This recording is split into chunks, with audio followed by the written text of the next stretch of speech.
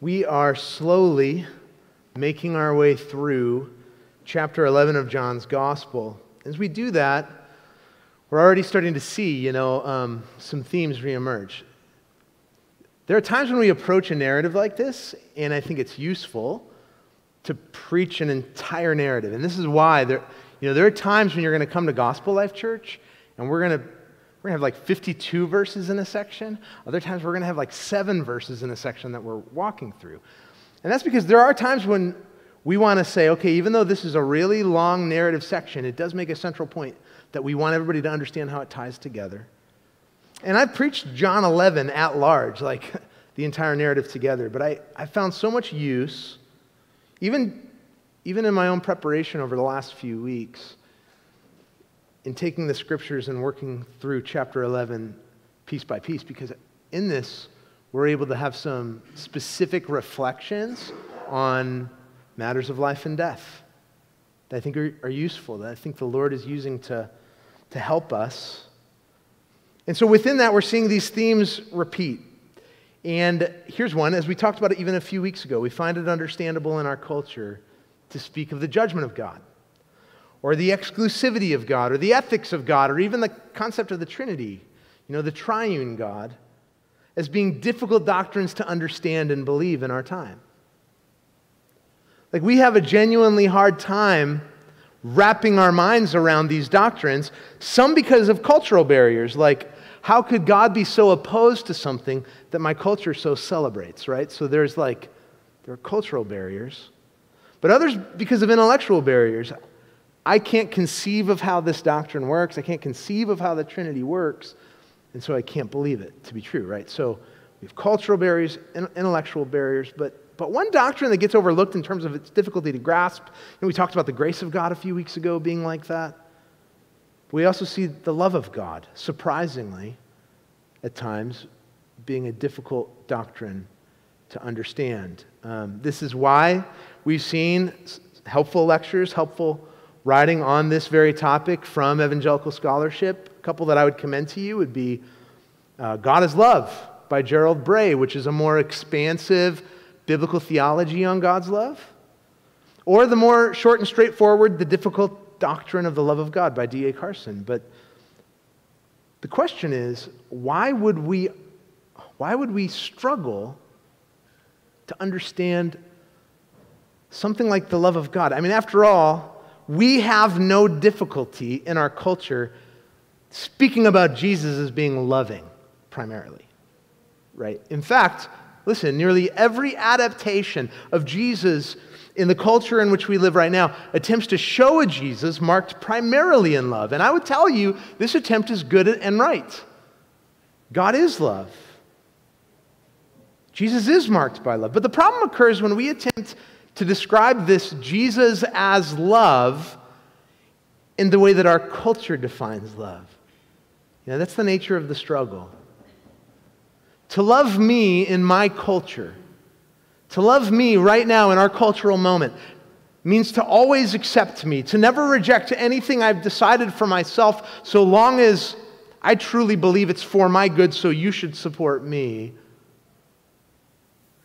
To never decide otherwise from what I've determined within my, the confines of my heart.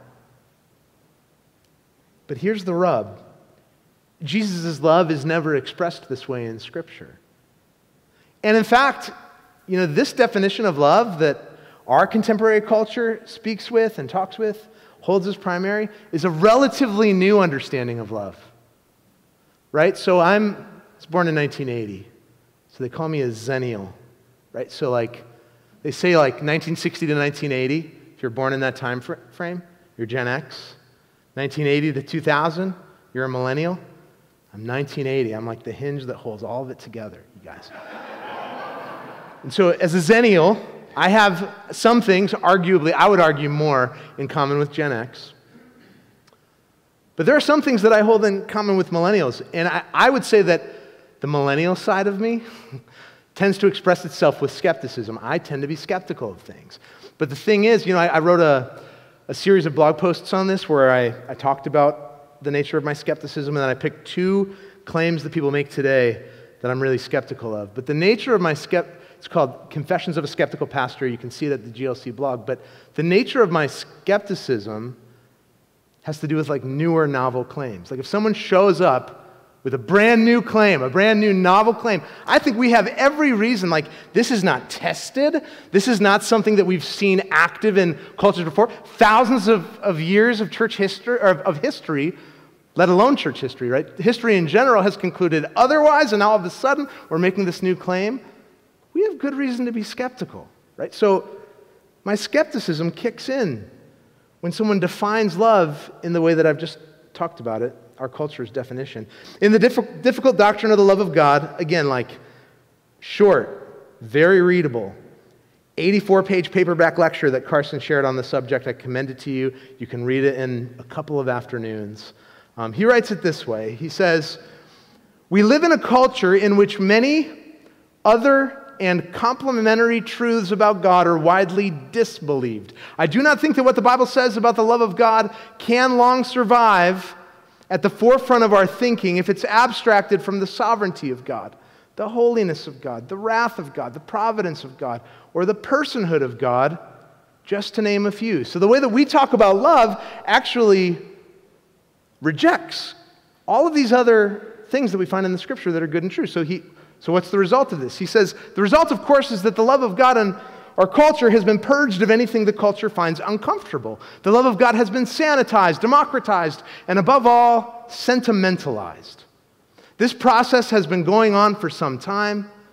My generation was taught to sing, "What the world needs now is love, sweet love," closest you're going to get me to sing it, "in which we robustly instruct the Almighty that we do not need another mountain, we have enough of them, but we could do with some more love. The hubris is staggering. It has not always been so." It has not always been so. This is a new or novel idea, and this is important in our text this morning because here I would argue that we see an example of how we tend to want to soften these occasions. Soften these occasions of Jesus being indignant or angry. You know, when he expresses emotions that are on par with anger, we don't know what to do with that, especially the kinds of examples that we find in our culture, in our text this morning. Gentle Jesus, meek and mild. That's how we think of him. We're going to talk about this at the conclusion too. Gentle Jesus, meek and mild. And he is gentle. He's gentle as we approach him. You have to know that. He's gracious. He's good. But in our passage today, we see the entailments of his love go out further than that. You know, the implications of his love go out further than this. And we see that in two sections of the text. So, all right, I want to make sense of our outline before we start. This is what our outline looks like. We're going to see two responses of Jesus to what the people are doing in the text, all right?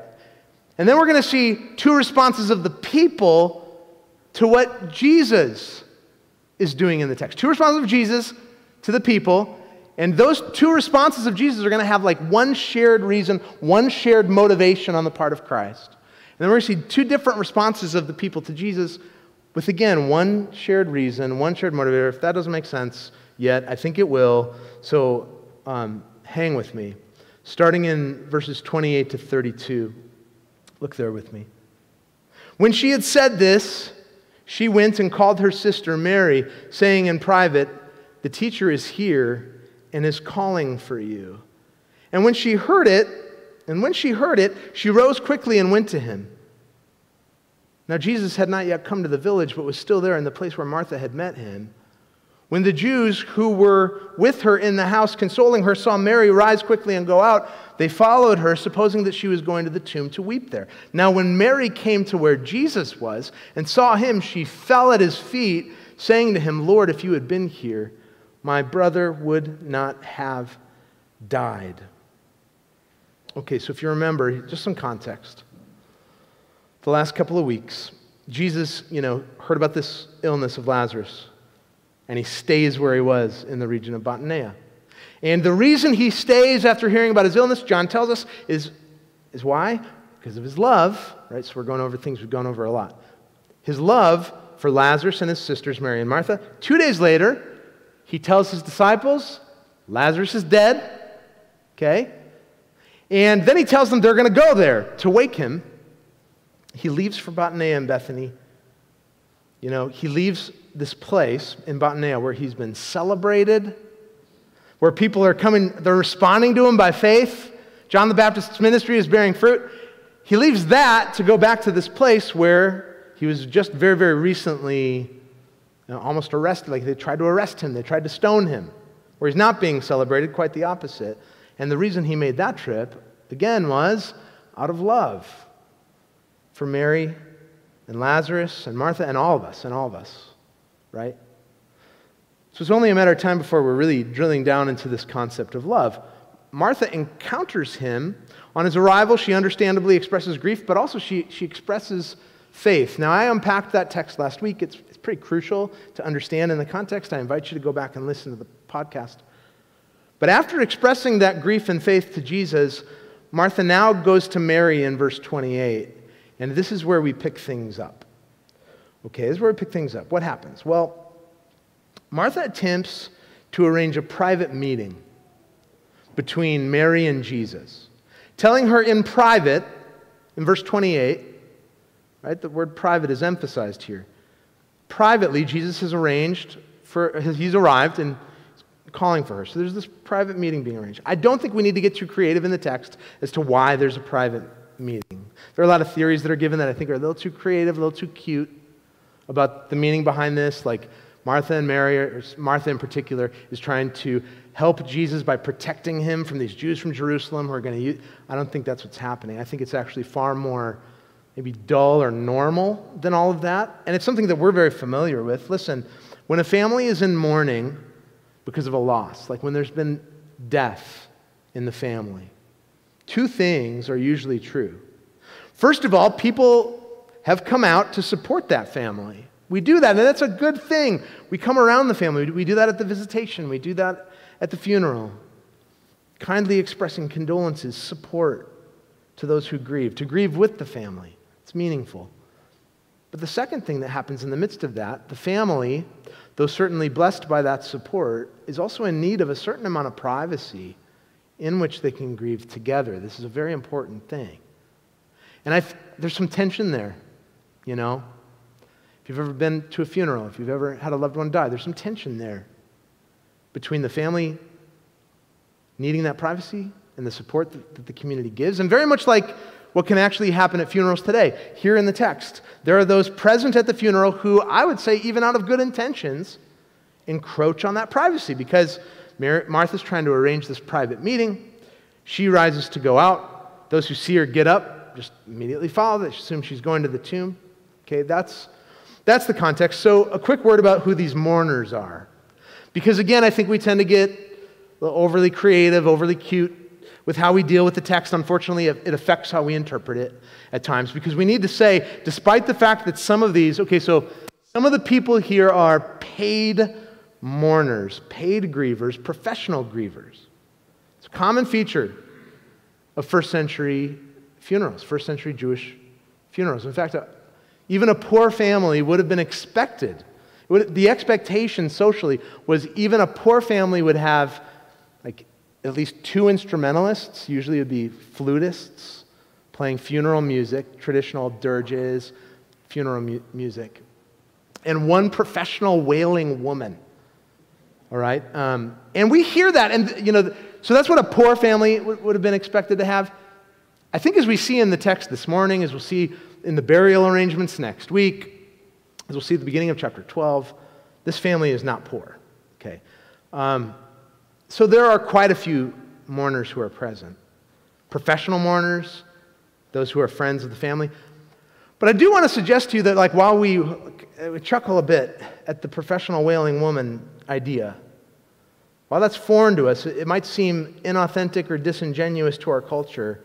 At least in this text, there are no negative overtones or connotations associated with it here. Okay? It's not called out here. I'm going to make the case for that as we go. Because I think that can make us place the central problem in the wrong spot. It can make us apply, gospel salve to the wrong situation. wrong situation. It's not really giving people the benefit of the doubt, which I think is important to kind of understand. What is the issue here? Okay, according to the context. So, Mary finds Jesus, comes to him, falls at his feet, and says the first part of what her sister expressed in the text last week, Lord, if you had been here, my brother would not have died. And I wrestled with this a bit, for the last few weeks, actually. I wrestled with this because on the one hand, at least how it's recorded in the narrative, as we come to it, there is something of a contrast with her sister's response here. It's absent the expression of faith that Martha added in verse 22. So if you look at verse 22, but even now I know, Martha said, that whatever you ask from God, God will give you. Mary doesn't express this. And so I said last week that I thought maybe Mary's comment might be more of a rebuke. But even as I was studying the text this week, I think rebuke it's too harsh a word. I don't think it's that. Even if she leaves out that second statement, the statement itself at the very least demonstrates she believes Jesus to have the power to have healed Lazarus. The reality that she just falls at his feet demonstrates the sheer grief that she's experiencing, I think this is an emotional response of grief. And it's here that we see the first of Jesus' two responses to the people here in the text, okay? So verse 33, when Jesus saw her weeping and the Jews who had come with her also weeping, he was deeply moved in his spirit and greatly troubled. Okay, so a couple of things in order to understand how Jesus is responding here. There's a couple of things we have to get, otherwise we'll miss the point of the text. The first thing we have to deal with is the meaning of this term that's translated deeply moved. When Jesus saw her weeping and the Jews who had come with her also weeping, he was deeply moved in his spirit. Okay, so just stepping back, I think this is such a great example of what we typically do, even in English translations. And listen, I say it all the time, translation work is hard, and the men who do it are much smarter than me. But we do see these examples of, even in English translations, when we come on a phrase that makes us uncomfortable related to the person of Jesus. You can see this actually happening in scribal traditions, where a scribe will read something that Jesus does, and they think, well, that must not be the right Greek word. And so they kind of change it, and you see the variant later on in the history of the manuscripts, and you can see where it was changed. Translators do the same thing. We come upon it, oh, Jesus can't, what's happening there? So okay, deeply moved. While not horrible as a translation, it's pretty vague, and it can mean a lot of things. And listen, my real beef with it isn't just that it can mean a lot of things, but one of the things it really can connote in our culture, like our time, that's important to understand, is empathy kind of deal, right? Like when you're deeply moved, what do you typically, just think about it, what do you typically think of? From my perspective, I mean, the way that another translation expresses it, I think is along the same lines, but it's way worse. So it says, deeply touched. Okay, so I don't love deeply moved. It's okay, it's fine. But I hesitated to say it this strongly, but I think I'm going to. In no universe does this phrase in this context mean anything remotely like what our culture means by touched. If I watch a movie with my family, at the end of it I say, wow, that was touching. What do I mean by that in our cultural time? Like, a lot of times it means the Kleenex isn't too far away, right? Like, it probably means I'm watching a Christmas movie marathon on the Hallmark Channel, all right? But in the first century, there are other touching movies outside of Hallmark Channel, but in the first century, the culture and context in which Jesus spoke these words, and in which these words were written and recorded, and that's what we're after. Listen, anytime we do Bible study, and I'm going to spend more time on this later on because there's a lot of issues with this in John, in particular because of the way he writes, but there's this word study approach to Bible study that we got to straighten out here. We're not after the root of the term. We're not after like some concordance and how it tells us the word was used in 8 different places across 8 centuries, and now we're going to take those 8 things and sandwich it into one.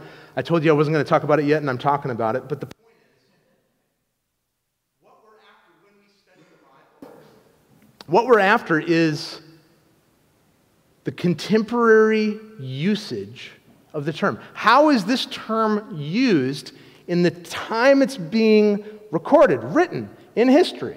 What would they have meant by it at this time? And listen, it's pretty straightforward. Like outside of the Bible, in the first century, this word was almost always used to express like the noise a horse makes when he's angry. It's the stomping, angry snorting of a horse.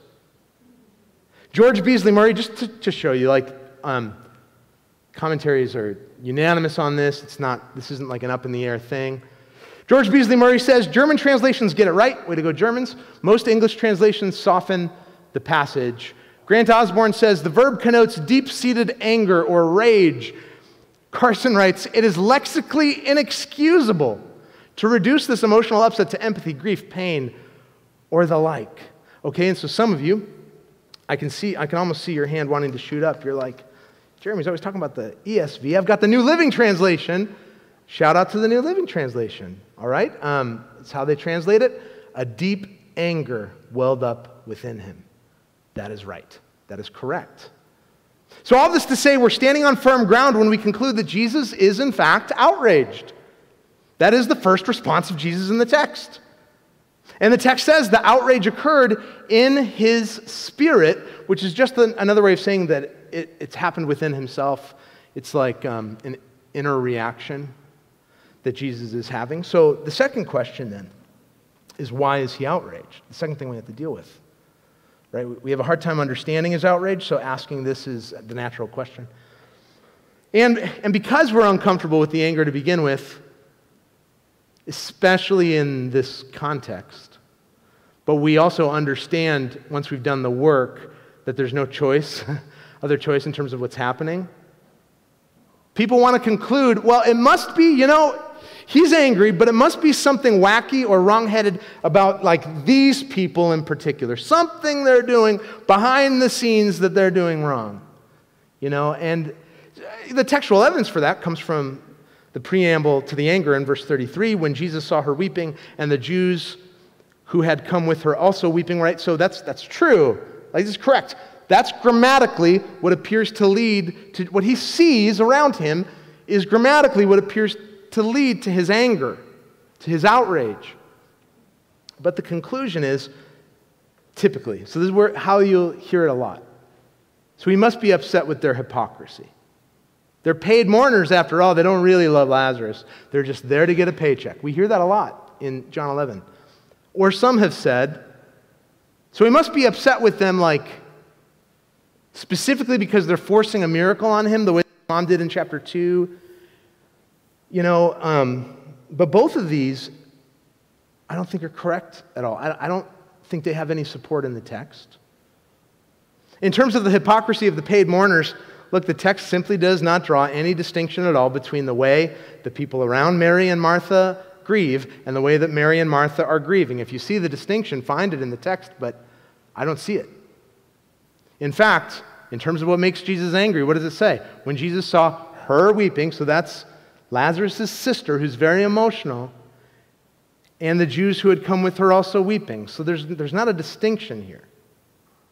I don't think that's it. And the idea that they're forcing his hand to perform a miracle, it's just impossible. Jesus already told his disciples he's coming to wake Lazarus. He already told Martha, your brother will rise again, so it doesn't make any sense. So I do think there's something Jesus is seeing here that's leading him to become angry. I don't think it's directed to these people, and I think this is the best approach. First, I think Jesus sees the havoc that sin has wrought in the world. I think this very much fits with John's gospel at large. He sees that sin has brought about chaos and disorder and death and destruction. This is not the way that things were meant to be. This is the Creator looking in on his creation and seeing it as it was not to be. And it outrages him. But I also think he sees another aspect of how sin has wrought destruction, and it's through unbelief. Pervasive unbelief. And I don't think this is simply directed at these people. I think this is directed at humanity in general. I don't think that this is like something specific to them. I think that this is to everyone. To everyone. I think it's why Jesus says in Revelation that he'll show up again with a sword and judgment to put everything to rights. His anger flows out of his love. It flows out of his love. He sees his creation destroying itself. He's creator. John has told us this is the creator of everything. the Word made flesh, the one who spoke the world into existence. And he sees the world he created, and he sees it destroying itself. He's outraged. He sees unbelief in this world. Despite the fact that he is present with them, and he's just revealed himself, as we'll talk about again, as the resurrection. And there's unbelief. It should remind us of Paul's words in 1 Thessalonians 4 when he talks about those who weep without hope. That's what Jesus sees as he looks around him. Those weep, it's not that there are tears that aren't genuine for Lazarus, it's that there are tears of grief with no hope, despite the fact that the hope of the world stands in their midst.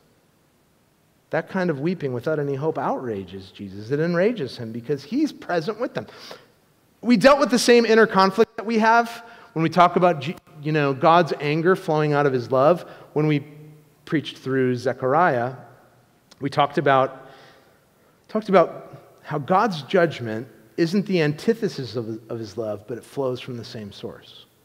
God's judgment, his anger towards sin, it's not the antithesis of his love, but it flows from the same source as his love. The idea is the same here in John 11. He's outraged at unbelief, which will one day bring about his judgment. And that isn't the antithesis of his love for his people, but rather it flows from the same source. Of course he's outraged. In order for God's kingdom to be established among his people, wickedness must come to an end. So the way in which that kingdom will be brought into the world fully and finally is in part through judgment, because God's outraged by sin. He can't abide it. So when we were in Zechariah together, I quoted ancient Near East scholar Elizabeth Ochtmeyer, who was super helpful throughout our series, but she writes this: the Bible is testifying to the fact that evil must be actively resisted and done away with. It does not disappear by itself. Hitlers must be made to cease their holocausts. Someone has got to break the swords and fashion the spears into pruning hooks. But by testifying that God is the divine warrior, the Bible is saying that the ultimate destruction of evil belongs to him. And listen, ultimate destruction of evil, what else could it be motivated by if it's not motivated by his love? So if we want to conclude, Jesus should never be angry.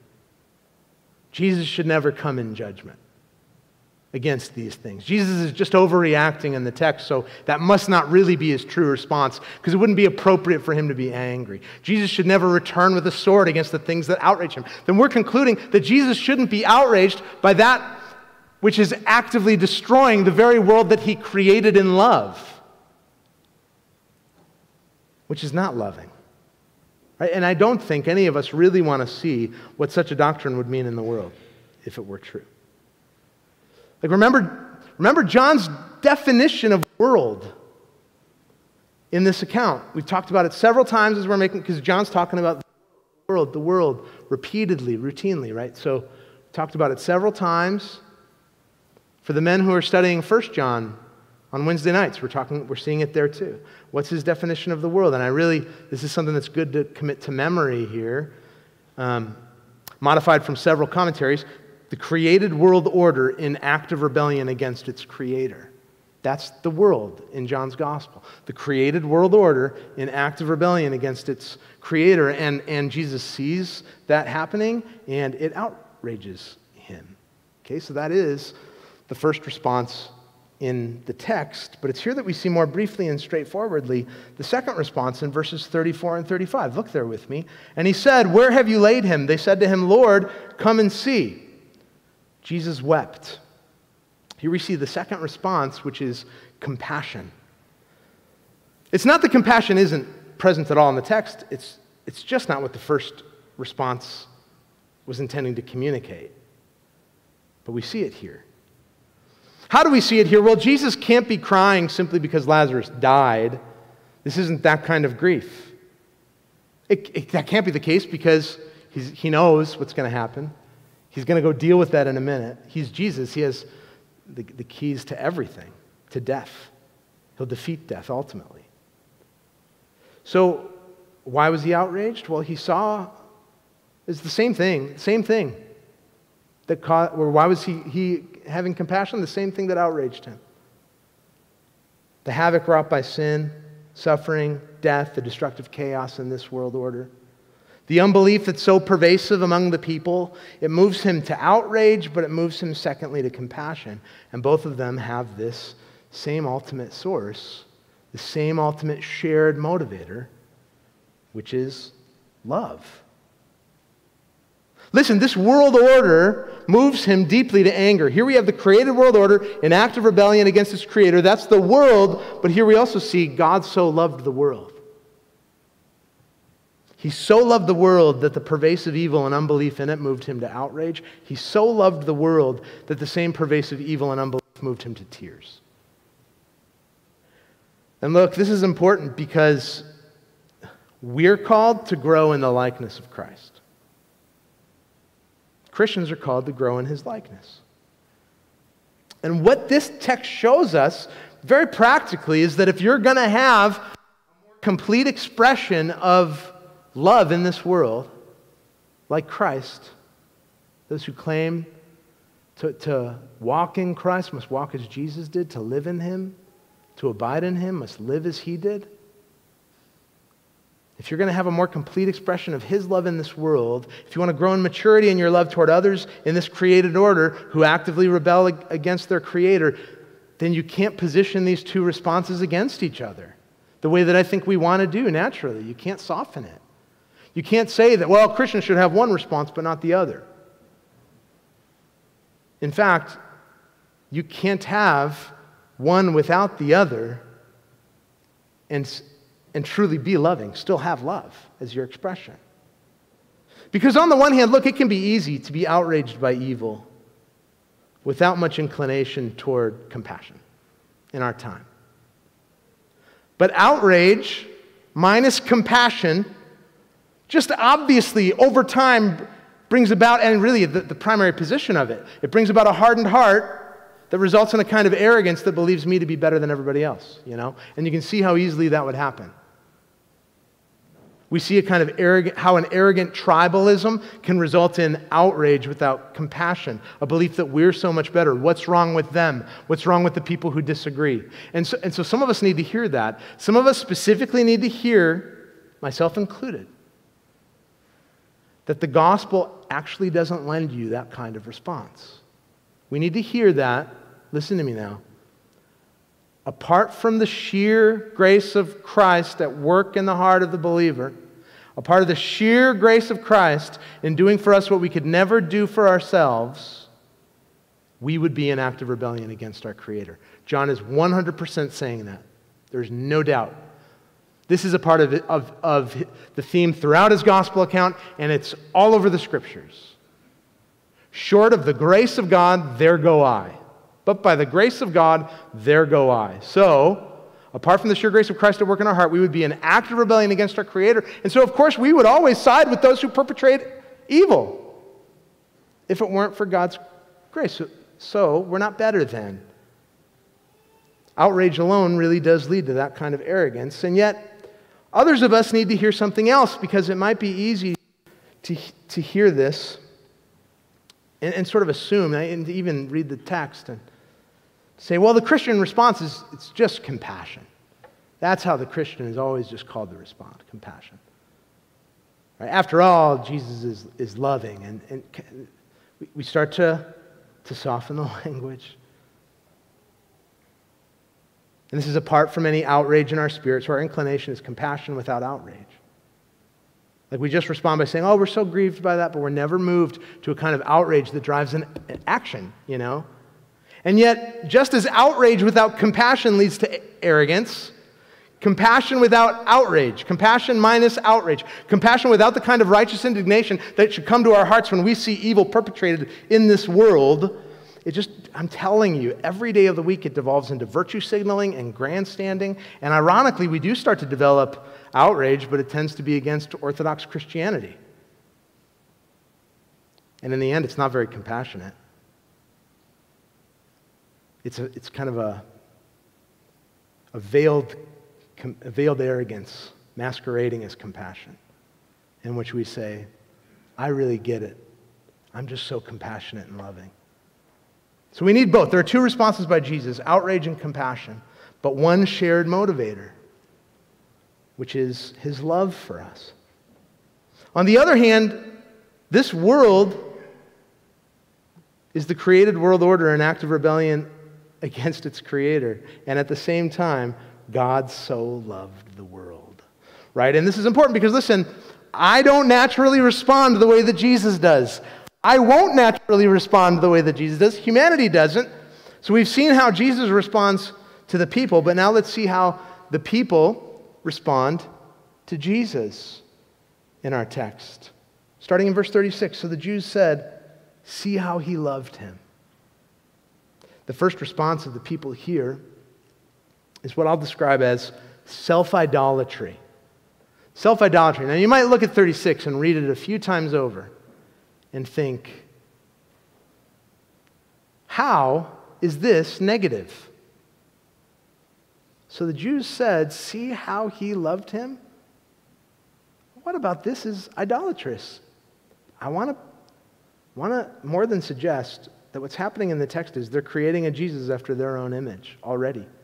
We might say, aren't they just, saying Jesus loved Lazarus? Didn't John write that already twice in chapter 11? So aren't they on firm ground to confess that? And in both of the responses that the people have to Jesus, there's going to be some truth to the response. There's a surface level observation that's totally true. Jesus loved Lazarus. That's true. They're right about that. And they're also, to a degree, correct to conclude that his tears, in some sense, are a demonstration of his love. The problem is, it's not the way they think. Right? They thought his tears were evidence of his love in the same way that they believe their grief to be evidence of love. Like here you have Jesus weeping because of the death and destruction sin has wrought, weeping because of the pervasive unbelief around him, weeping with compassion. And yet, here, those who are in open unbelief interpret his response to be joining them in their unbelief, in their weeping without hope. We do this with Jesus. It's easier to shape him to look like us than to see what it is that he calls to, see him as he's revealed himself. And so, similarly, there's a second response, starting in 37, the last verse that's from this morning's section, but some of them said, "Could not he who opened the eyes of the blind man also have kept this man from dying?" Remember, Jerusalem is just down the street, less than 2 miles away. So there are those who remember, and others who've likely heard it recounted to them many times over, about how in Jerusalem Jesus healed this man who was born blind. And so they naturally conclude, hey, couldn't someone who did something like that also have done something about this? Couldn't he have stopped him from dying? That's the nature of the question. And again, you might say, what's wrong with this? Like Mary and Martha, they both talk in this way, and isn't it true? Right? Just like the other response, there's a surface level observation that's true. Yes, Jesus did heal the blind man. Yes, he has the power over the entire created order, you guys. There's no doubt about that. He could have absolutely healed Lazarus. He could have prevented him from death. And I don't think there's any reason to suggest here that the crowd's being mocking Jesus or being contemptuous or sarcastic in any way. I think what they're expressing is genuine. But here we see another example, secondly, of spurious faith. Right? Spurious faith. This is a word that we've used, a lot of the commentaries use this term to describe the kind of faith, the lacking genuine faith that we've seen throughout John's gospel. Throughout John, there are those who will only believe if Jesus performs certain signs and wonders. And even then, they just want more and more of it. It's kind of like this, yeah, you did that yesterday, but what are you doing for me today? Approach to Jesus. They want Jesus for the stuff, but they don't want Jesus as he's revealed himself. And yet Jesus just revealed himself as the resurrection, you guys. And yet here they are in unbelief because Jesus didn't do what they thought should happen. They have a different idea of what should have happened. This is the second response from the people, spurious faith. And what does the self-idolatry and spurious faith have in common? What's their root source? Pretty obviously, it's unbelief. Right? The first does not believe in Jesus as he's revealed himself. They're both motivated by the same source because the first one doesn't believe in Jesus as he's revealed himself, so they quickly insert themselves and say, well, this must be what's happening. The second does much the same thing. And it's that very unbelief that out of his love for the world moves Jesus to outrage and compassion. He is, in fact, so moved by this unbelief that he's willing to draw closer to the cross even now. This miracle draws him closer to the cross. It sets his face toward Jerusalem, where he would, what does he do in Jerusalem? Jesus believes the Father perfectly. He believes the Father perfectly. Where we respond in unbelief, he responded in perfect belief in the will of God, even though the result of that was the cross, was his death. He's moved by belief in the Father's good will all the way to a cross. That's the nature of his perfect belief. That's how strong it is. And he died the death on that cross that we were owed for our unbelief, for our pervasive unbelief that brings about evil and wickedness and chaos. He dies that death as our substitute so that God would look on us and not see unbelief any longer, but see the perfect belief of Christ. Not see our guilt of unbelief, but his innocence. And in his resurrection, he invites us to a new life in which now we can grow in becoming more like him in his belief, becoming more like him in his love for the world rather than to shape him to look more like us. As we said at the front end, here we have this example of how we soften these moments. We get so uncomfortable with Jesus in his anger. And so we soften these moments where he's indignant or where he expresses emotions on par with anger. We don't know what to do with that. Gentle Jesus, meek and mild, that's how we think of him.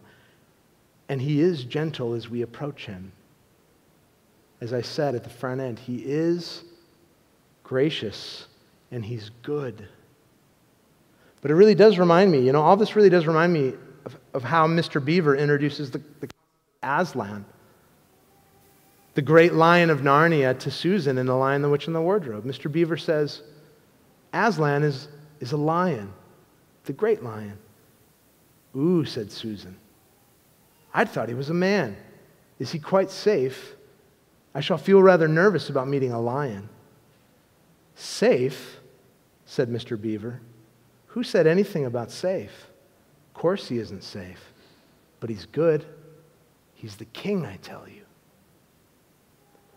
We can trust God to love perfectly, to respond to us in grace and compassion, to be gentle with us, but to care so deeply about evil in this world that he will one day fully come to deal with it, to be so moved that he would rid the world of evil. And so we look to him and we ask him for help in reflecting his love to the world around us. Let's pray. God, thank you for your word. Thank you for, Lord, showing us a picture of your love that goes beyond sentimentality. Thank you for giving us a gospel that actually does work to change and transform our hearts by grace. And so this morning, we're relying on you, Lord. We're reliant on you to show us Christ. We're reliant on you to show us the ways in which we're called to transform our loves to yours. Lord, so when we pray, give us the desires of our hearts. We're not praying for you to give us what we in our human hearts desire, but rather, Lord, would you give us your desires, your loves? Would you shape us to love like you? We pray all this in Jesus' name. Amen.